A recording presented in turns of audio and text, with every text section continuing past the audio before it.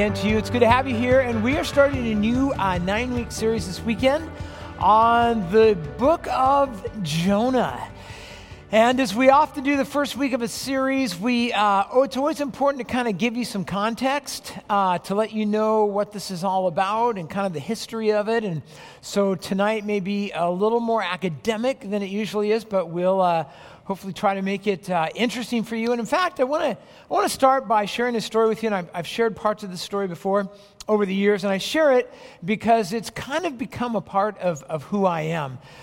When I was 17, I'd been a Christian for almost 2 years at that point. I was going to a church, and a good friend of mine was 19, and he was a couple years older. He was in college. He was the junior high ministry intern at the church that I was at, and just a guy that I admired tremendously and looked up to, loved the Lord. He was a musician, and I was a musician, and that was back in the days where it only took a couple of you who had guitars and could write some songs and had hair, and you could just be a Christian band in L.A., and so we did that. He and I and another guy who was a couple years older than him, Chuck, and so the three of us would go around, we'd write music, and we'd go to churches, and we would play songs. We'd like play songs in the worship service, and maybe we'd teach, and I cringe now. I'm not sure what came out of my mouth when I was 17 years old, but I'm sure people were gracious. And anyway, so one week at church, we're having an evangelistic revival crusade. Anybody old enough to remember having those in church? Right? Evangelistic crusade. So basically, an evangelist would come to the church, and we would meet every night for that entire week. Every night of the week, and we would come, and he would preach and preach and preach and yell and scream at everyone, and then have an altar call, and everybody would walk the aisle just to get him to shut up. And so he'd walk up, and we'd do that every night. And I think we're about halfway through it. We were probably on, I think it was maybe a Wednesday night. And afterwards, Steve, my 19-year-old good friend of mine, he was driving home from church, and he was getting off the freeway. And as he was coming down on the off-ramp, it was a green light to go through the intersection, and so he proceeded to go through. There was another 19-year-old on the road that night who had been drinking heavily, driving a big pickup truck, and kind of came the other way and just went right through the red light, hit Steve's car. Steve was driving a Pinto wagon. It didn't blow up, but it did apparently, according to people who saw it, lift up off the ground 4 feet and wrap itself around a light pole. And interesting, 2 years ago, Chuck, who was the other guy in the band, ended up writing a book about Steve and about his short life. And so I was able to lift a few photos from that I didn't have. And I know this is a little, I think you'll probably see this. This is from the newspaper, but this was one side of Steve's vehicle. And you can see that the way that he was hit, it just perfectly hit him right up against that pole. This is the other side of that vehicle. And Steve was killed instantly. Something that was, just to wake up the next morning and find that one of your best friends just overnight was just gone. And that was the first time that I'd really experienced anything like that. And Steve and he was the youngest son of Bruce and Charlotte, who were just really neat, very humble servants of the Lord. And so at the end of that week, we ended up having the funeral service. And then I remember sitting down with Bruce and Charlotte and a couple of family members the day after that, and they were sharing how they had been praying about what had happened to their son. And of course, they're just grieving tremendously. And they said that they felt like God had led them to want to go and have a conversation with the young man who was driving the vehicle who killed Steve. And they were going to share, and so they did. They sat down with him, and they said, we just want you to know about our son, and we want you to know what his life was about, and we want you to know that he loved the Lord, and they shared the gospel with him. And at the end of that meeting, he gave his life to the Lord Jesus Christ, and they said, you know what? We believe that in Christ we should forgive you. And so they just forgave him, and they dropped the charges, and they let it go. And they allowed this young man just to kind of go on his way. And it oddly enough, it made a lot of family members very angry, because they were just saying he's manipulating you, and he'll say anything to get off. And as it turns out, he ended up going to Bible college and seminary and became a pastor and went into ministry and had a really fruitful ministry. But I was trying to imagine at the time how this mom and dad could do that. How they could come to a place where they could forgive someone who recklessly took the life of their youngest son. And I was thinking, imagine, if you would, that someone has recklessly taken something from you of great value. Imagine it's the life of one of your children. Imagine it's your spouse because of the reckless actions of someone else. Or imagine that you lose your job because of someone else, or your health, or your home. Or imagine you lose your retirement or your savings or some cherished possession. And then imagine that as you're going through the pain of that loss, of that suffering, that God speaks to you. Imagine that he speaks to you somehow, and he says to you, I want you to go to that person that has hurt you, that person who was reckless, that person who maybe is just a terrible person. I want you to go to that person, and I want you to tell them about the gospel, and I want you to offer them forgiveness and offer them my grace and my mercy, and I want you to give them a free pass. I just want you to just forgive them and just let them go. And they'll just get to go on with their life, and you'll have to go on with your life just bearing the burden of that loss. And my question is, would you do that? And what if people would despise you for doing that? Would you do that? And what if family members would say, I think you're foolish for doing that? Would you still do that? Could you do that? And I ask you that question because as we come to the book of Jonah, it's one of the things that we'll see, one of the things that we'll be wrestling with. And I want to kind of get us started this evening by talking about some of the basics, some of the details of the book. And I've got some of this stuff in your notes this evening, but Jonah is found in the Old Testament.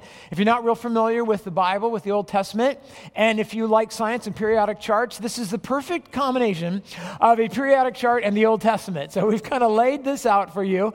And this is, I know you can't really see it well, but this is a really cool chart when you kind of zero in and see all of it.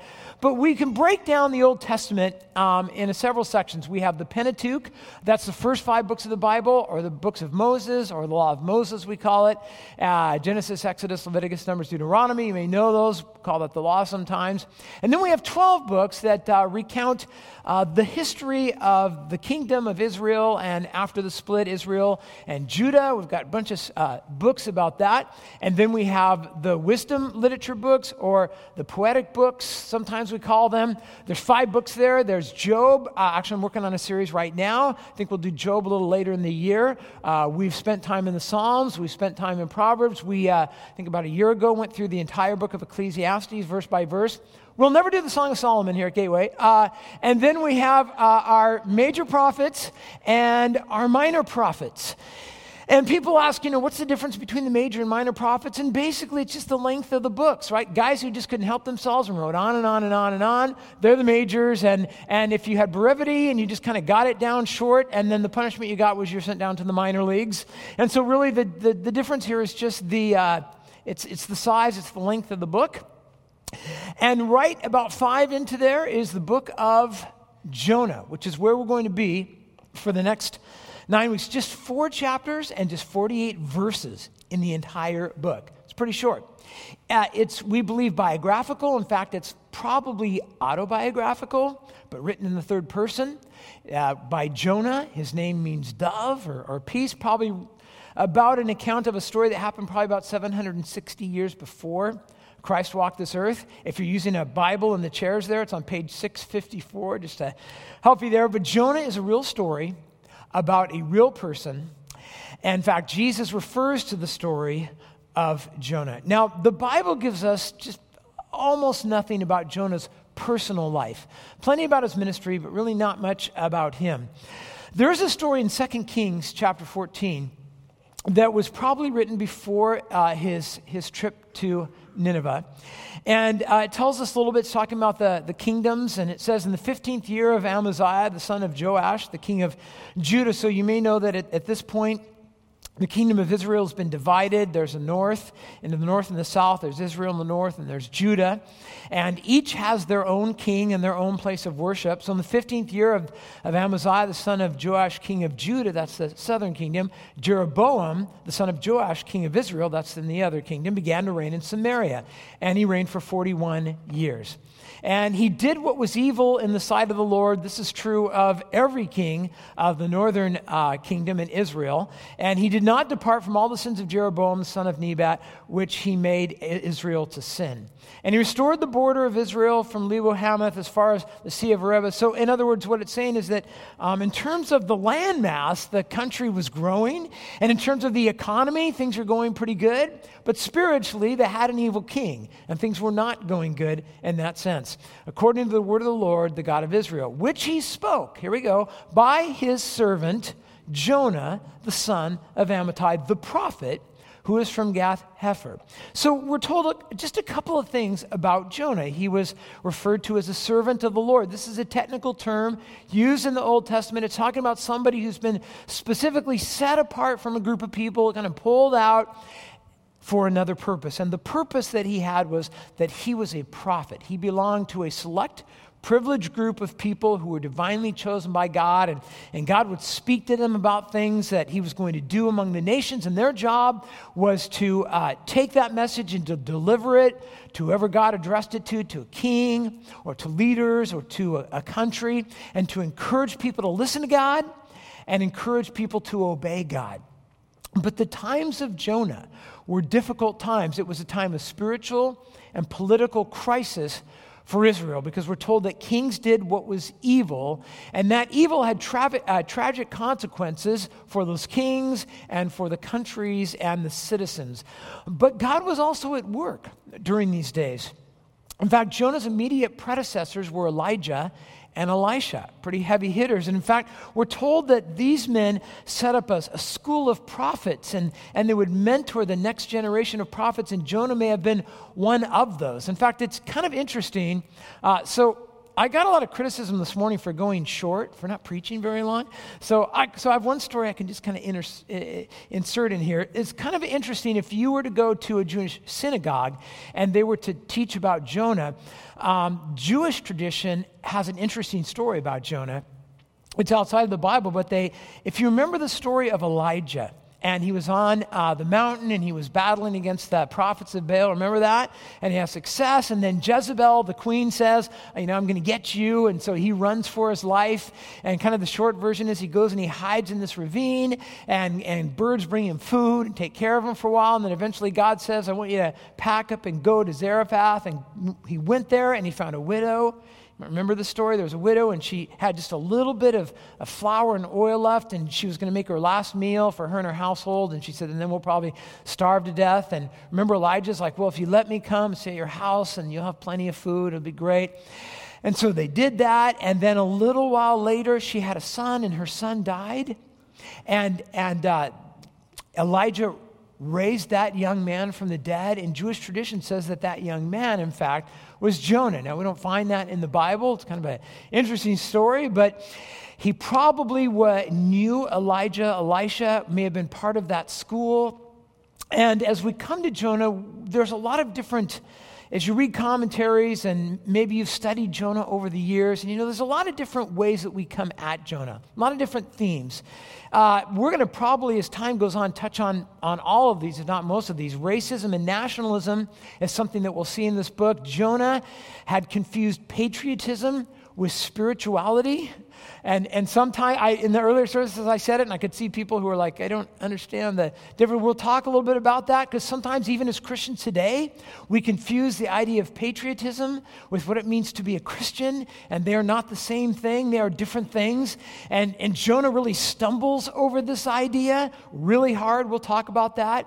Jonah talks about God's call to missions, that we are to be people who care for those who are beyond our borders, and who speak different languages, who are part of different religions, that God wants us to care and share the gospel with them as well.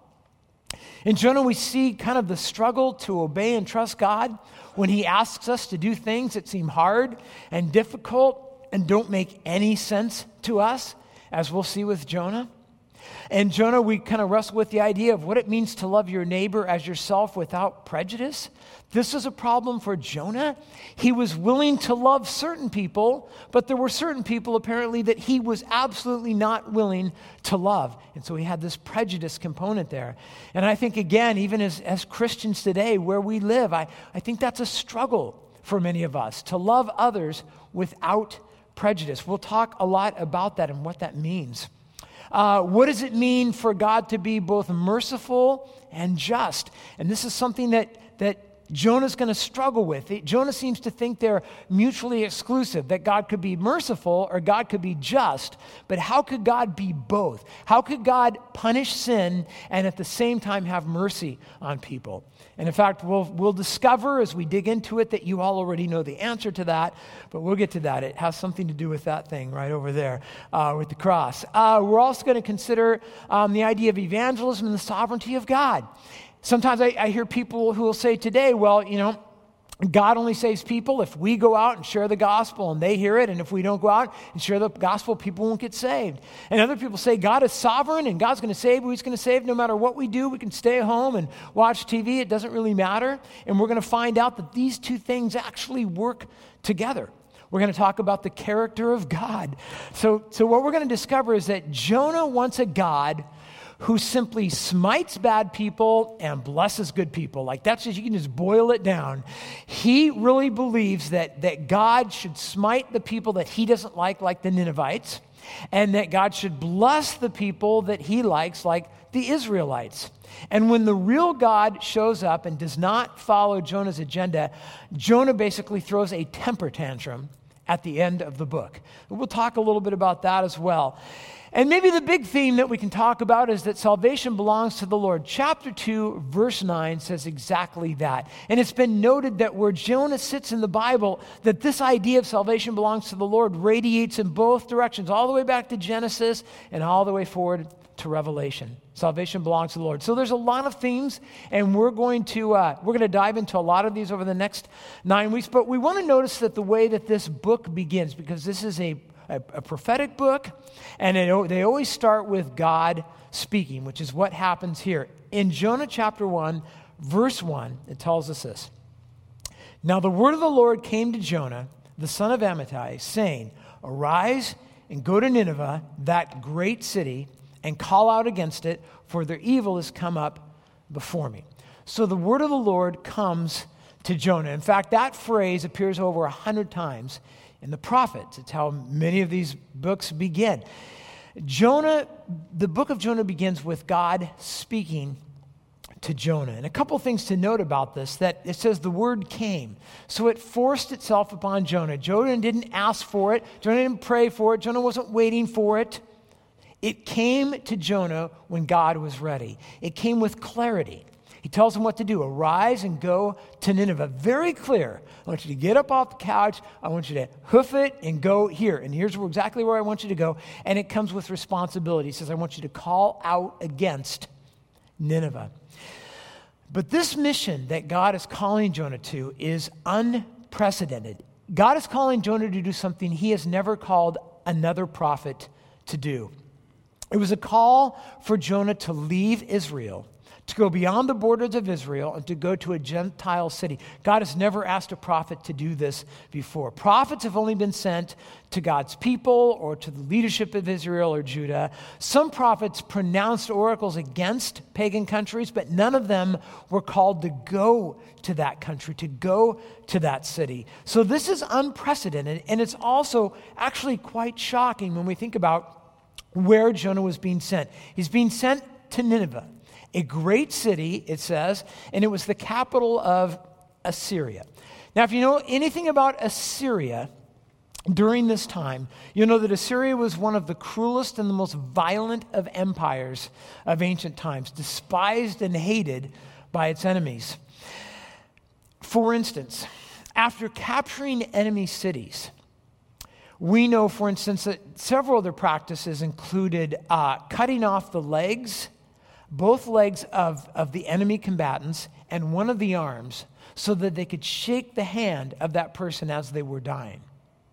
They would come in and decapitate the heads off of people and put them on poles and force loved ones to walk through the town with those heads on poles. And while this sounds absolutely unbelievable to us today, if you've watched the news in the last few years, you know that in the Middle East, while they didn't put them on poles, they stuck them, for instance, on fences when certain terrorist group went in and took cities. So this is something that still, to a certain degree, happens to this day. Adolescents were burned alive, and those who survived war had to endure the cruelest forms of slavery. Assyria is Israel's hated enemy. In fact, during this time in history, Israel is paying a tribute to Assyria. Basically, what a tribute was Assyria would send an emissary and they would say, we're bigger than you and we're stronger than you and we're going to kill you. We're going to wipe you off the face of the earth unless you pay us money, and lots of money, and pay it to us on a regular basis. And if you do, then, we won't pick on you at the playground. We'll kind of let you be. And so Israel is spending their money, is draining their coffers to be able to pay this. And every now and then, Assyria would still send in some people and do a little damage and take some lives and burn down a couple of villages just to keep Israel remembering what was on the line here. As many say, Assyria was basically a terrorist nation at this point. This terrorist nation, is the object of God's missionary outreach. And as we'll discover, Jonah kind of has this inkling. We won't really read this until chapter 4, but Jonah has this idea that if he goes to Nineveh, this hated city, and Jonah probably knows, knows people where he lives who have been killed by the Assyrians, carried away by the Assyrians into captivity, and he has an inkling that if he goes to Nineveh and he preaches to them, that against all odds they might repent, and if they repent, God may have mercy on them. If his mission was successful, God would be helping the enemies of his people, of his nation. And for Jonah, his patriotic self cannot swallow this. He can't do it. And so Jonah does what he does. He runs. He puts some shoes on and he tries to run. In verse 3 it says this, "But Jonah rose to flee to Tarshish. From the presence of the Lord he went down to Joppa, and he found a ship going to Tarshish. And so he paid the fare and he went down into it to go with them to Tarshish, away from the presence of the Lord." So if I can just kind of show you here, if this will work, what we're talking about. So this is do a little Google map here, okay? And I'll see if I can get this to work. Oh, look at that.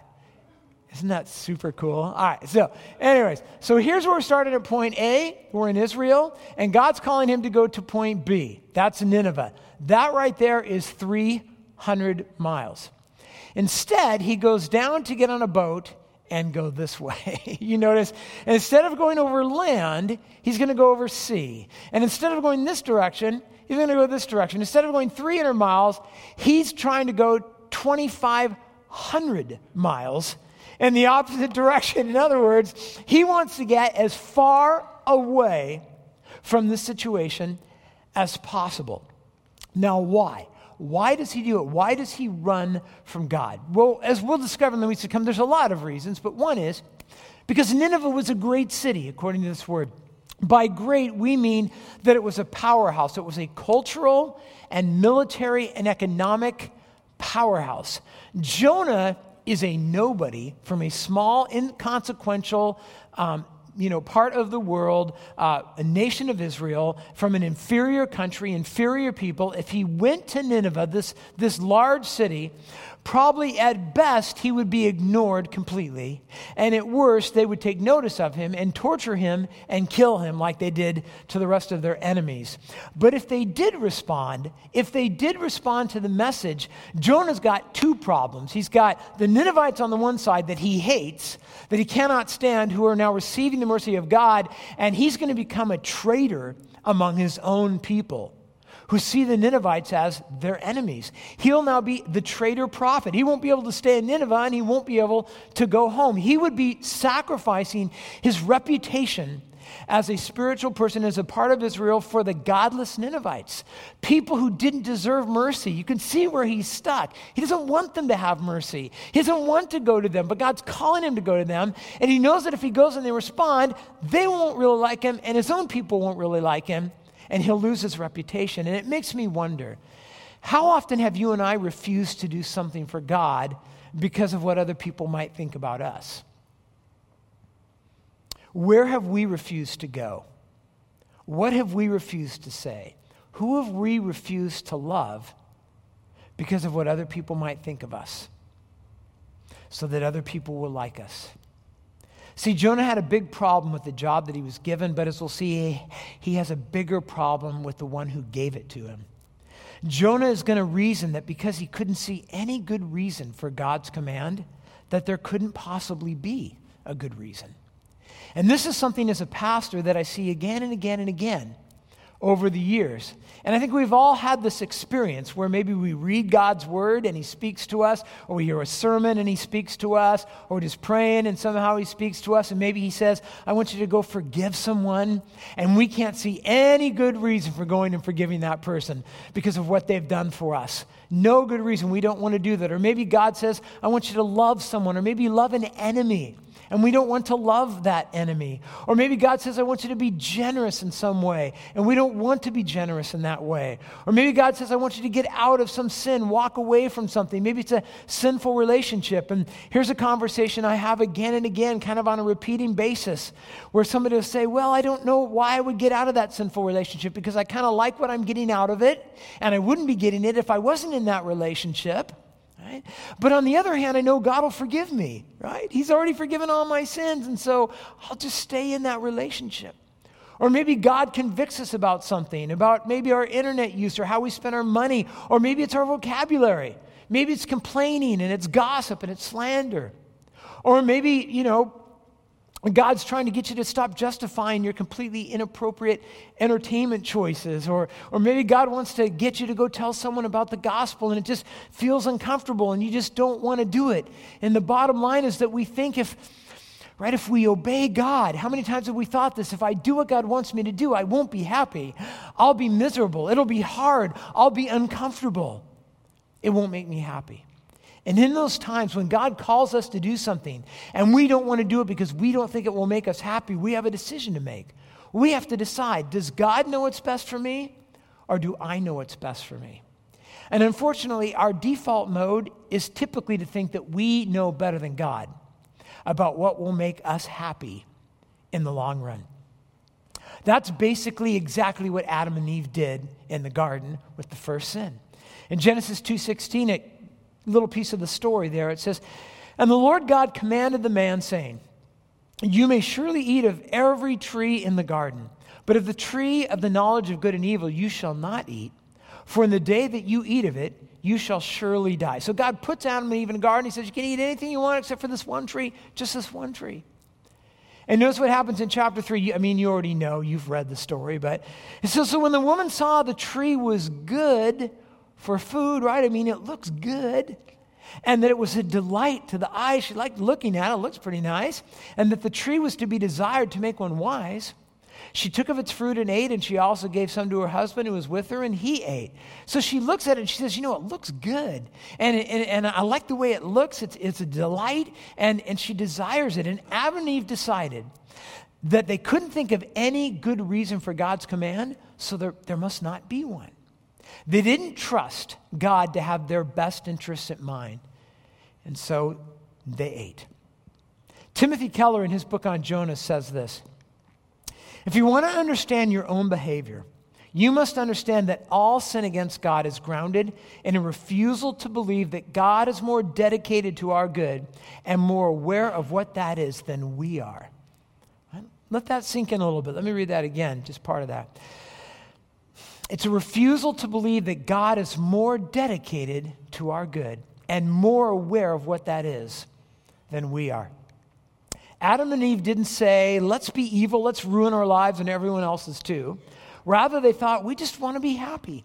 But God's commands don't look like they will give us the things that we need to thrive. And therefore, because of our deep mistrust of God's goodness and His Word, we're going to do everything we can to get out from under His hand. And this is really the most fundamental temptation there has ever been in the world, and the original sin.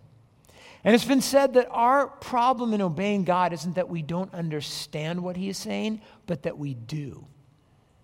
And when the word of the Lord came to Jonah, he didn't need to consult a commentary. He didn't need to go get advice from his pastor. He knew exactly what God wanted him to do. Jonah's difficulty was not intellectual. And most of the time, that's not our problem either. We know, we comprehend what God is asking us to do. But for Jonah, it was moral. It was moral. He had his own desires. He had his own plans. He had his own ambitions. He had his own hates and his own prejudices. And Jonah had his own concepts of how things ought to be and how he could best serve God. And when God said, I want you to go there, Jonah said, that's not going to work for me, God. Basically, you don't know what you're talking about. And so Jonah runs. He goes down, he gets on a ship, and he heads in the other direction.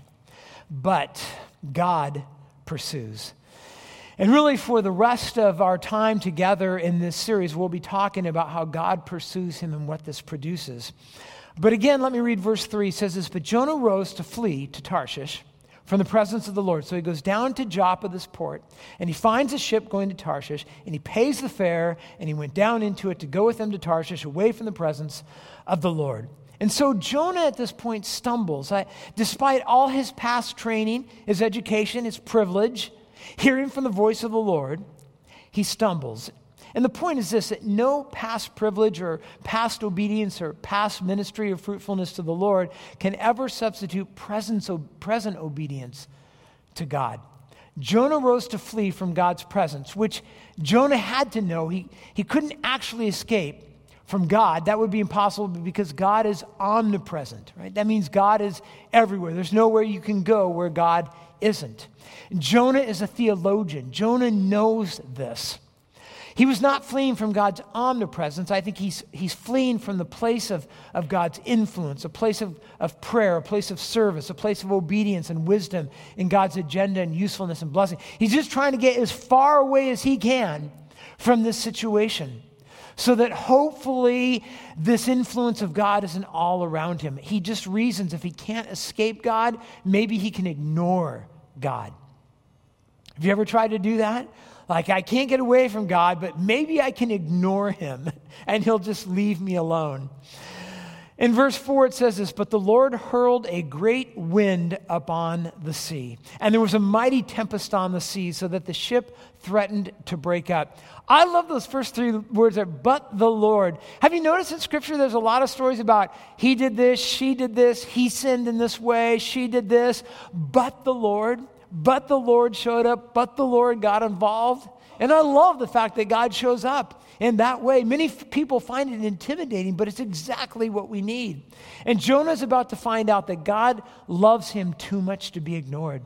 And God loves you too much to be ignored. I was thinking about this idea this week and imagining, so my wife and I, we have 3 kids, and I remember when they were young, and we would go to the coast a lot, and so maybe many of you as parents have had the same experience, and I just imagine a situation, you have your toddler, who you love, who's your pride and joy with you, and you go to the Oregon coast, and it's one of those rare days when the sun is shining, it's not freezing, and so you're going to take a walk along the coast, and so imagine you're walking with your toddler, and you're holding their hand, and the water is right here, and the sand is over here, and you're walking right along the edge of the water, right? Because toddlers like to get their feet in the water. So imagine you're walking along with your toddler, and you're walking, and you want to keep them safe, so you've got them close to you, and then they kind of do what toddlers do, they kind of pull a little bit because they want to get their feet in the water, and so they're kind of walking, and you let them do that, but then they kind of pull out a little bit more, so you pull them in, but they do what they do, right? They just kind of keep pulling, and so you say, okay, I'm going to let you go of your hand,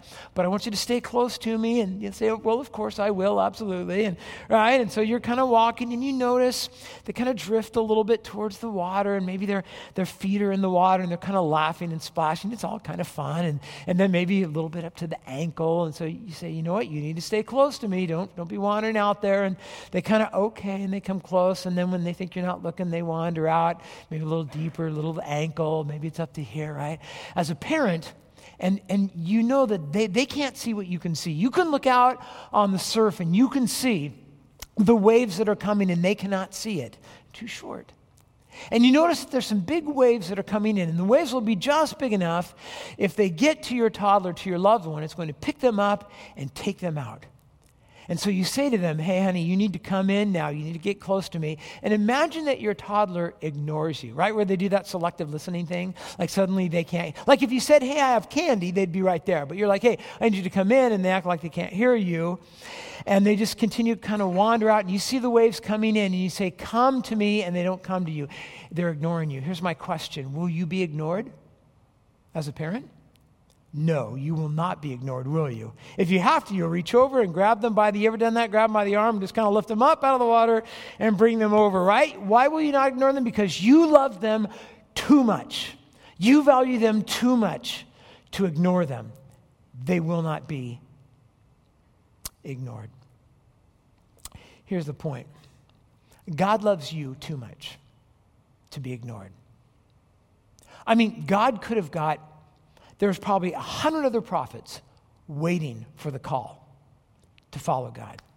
I've always found it interesting that God didn't just say, well, Jonah, go ahead if that's what you want, right? And I'll just bring up another guy. No, he goes after Jonah. Why? Because he loves Jonah too much. This is what Jonah needs. He loves him too much to be ignored. Maybe like Jonah, God has called you to do something that you don't really want to do. Maybe God's called you to forgive someone who's sinned against you, and they're not even sorry about what they've done, and you don't want to forgive them. Maybe God's called you to befriend someone that you don't want to befriend. Maybe it'll just be hard. Maybe it'll take too much time. Maybe they're a whiner, a complainer, whatever it is, and you just don't want to do it. Maybe God's calling you to be generous in some way that you don't want to be generous. Maybe God's called you to go somewhere you don't want to go. Or share Christ with someone you don't want to share with. Or maybe get involved in some ministry and you don't want to give up your time. Maybe God's calls you to change vocations or give up some habit that you need to forsake. Or get out of some situation that isn't good for you. Maybe God's calling you to love someone from another culture that you consider to be godless and you don't want to do that. Or befriend someone from the other political party, or the other side of town, or the other side of the tracks, right? Or maybe somebody from another religion, or somebody from another race, somebody with a different skin color than you. Maybe God wants you to show compassion to someone that you don't want to show compassion to. Maybe it's someone who's homeless, maybe it's an immigrant, and you just want them to go home, you just want them to go back. See, your choice in those moments is you can trust God and you can obey, or you can run away. I mean, you can try. You can try to run away. You can try to get away from God, but know this, that your response to God's will always has consequences. It always does. You can choose to obey God and move toward Him and be blessed, or you can try to get away from God, in which case He will come after you, and like Jonah, you will be faced with a storm. Because God loves you too much to just let you wander away. Jesus put it this way. He says, if you want to revolutionize your life, He says this, blessed are those who hear the word of God and what? And obey it. So here's my question as we close. Is there some area of your life right now where you're running instead of obeying? Where you're running, where you're making excuses? Maybe you're playing the I'll do it later game. You ever do that? Well, I'm not disobeying. I'm just not going to do it now. I can't do it now. I'll follow you. I'll do what you want when I get out of school, or when I get married, or when we have kids, or when we don't have kids at home anymore, or when I retire, or next week, or tomorrow, or whatever it is. But folks, delayed obedience is really just today's disobedience. Where are you running from God when you should be obeying? And would you be willing to say to God, I'm going to stop running, I'm going to stop delaying, and I'm going to say yes to you? Or you can just wait and run from Him and come back next week. You'll want to come back next week to hear what happens when you do that. So with that in mind, let me pray for us. We're going to worship for a few minutes and we'll let you go.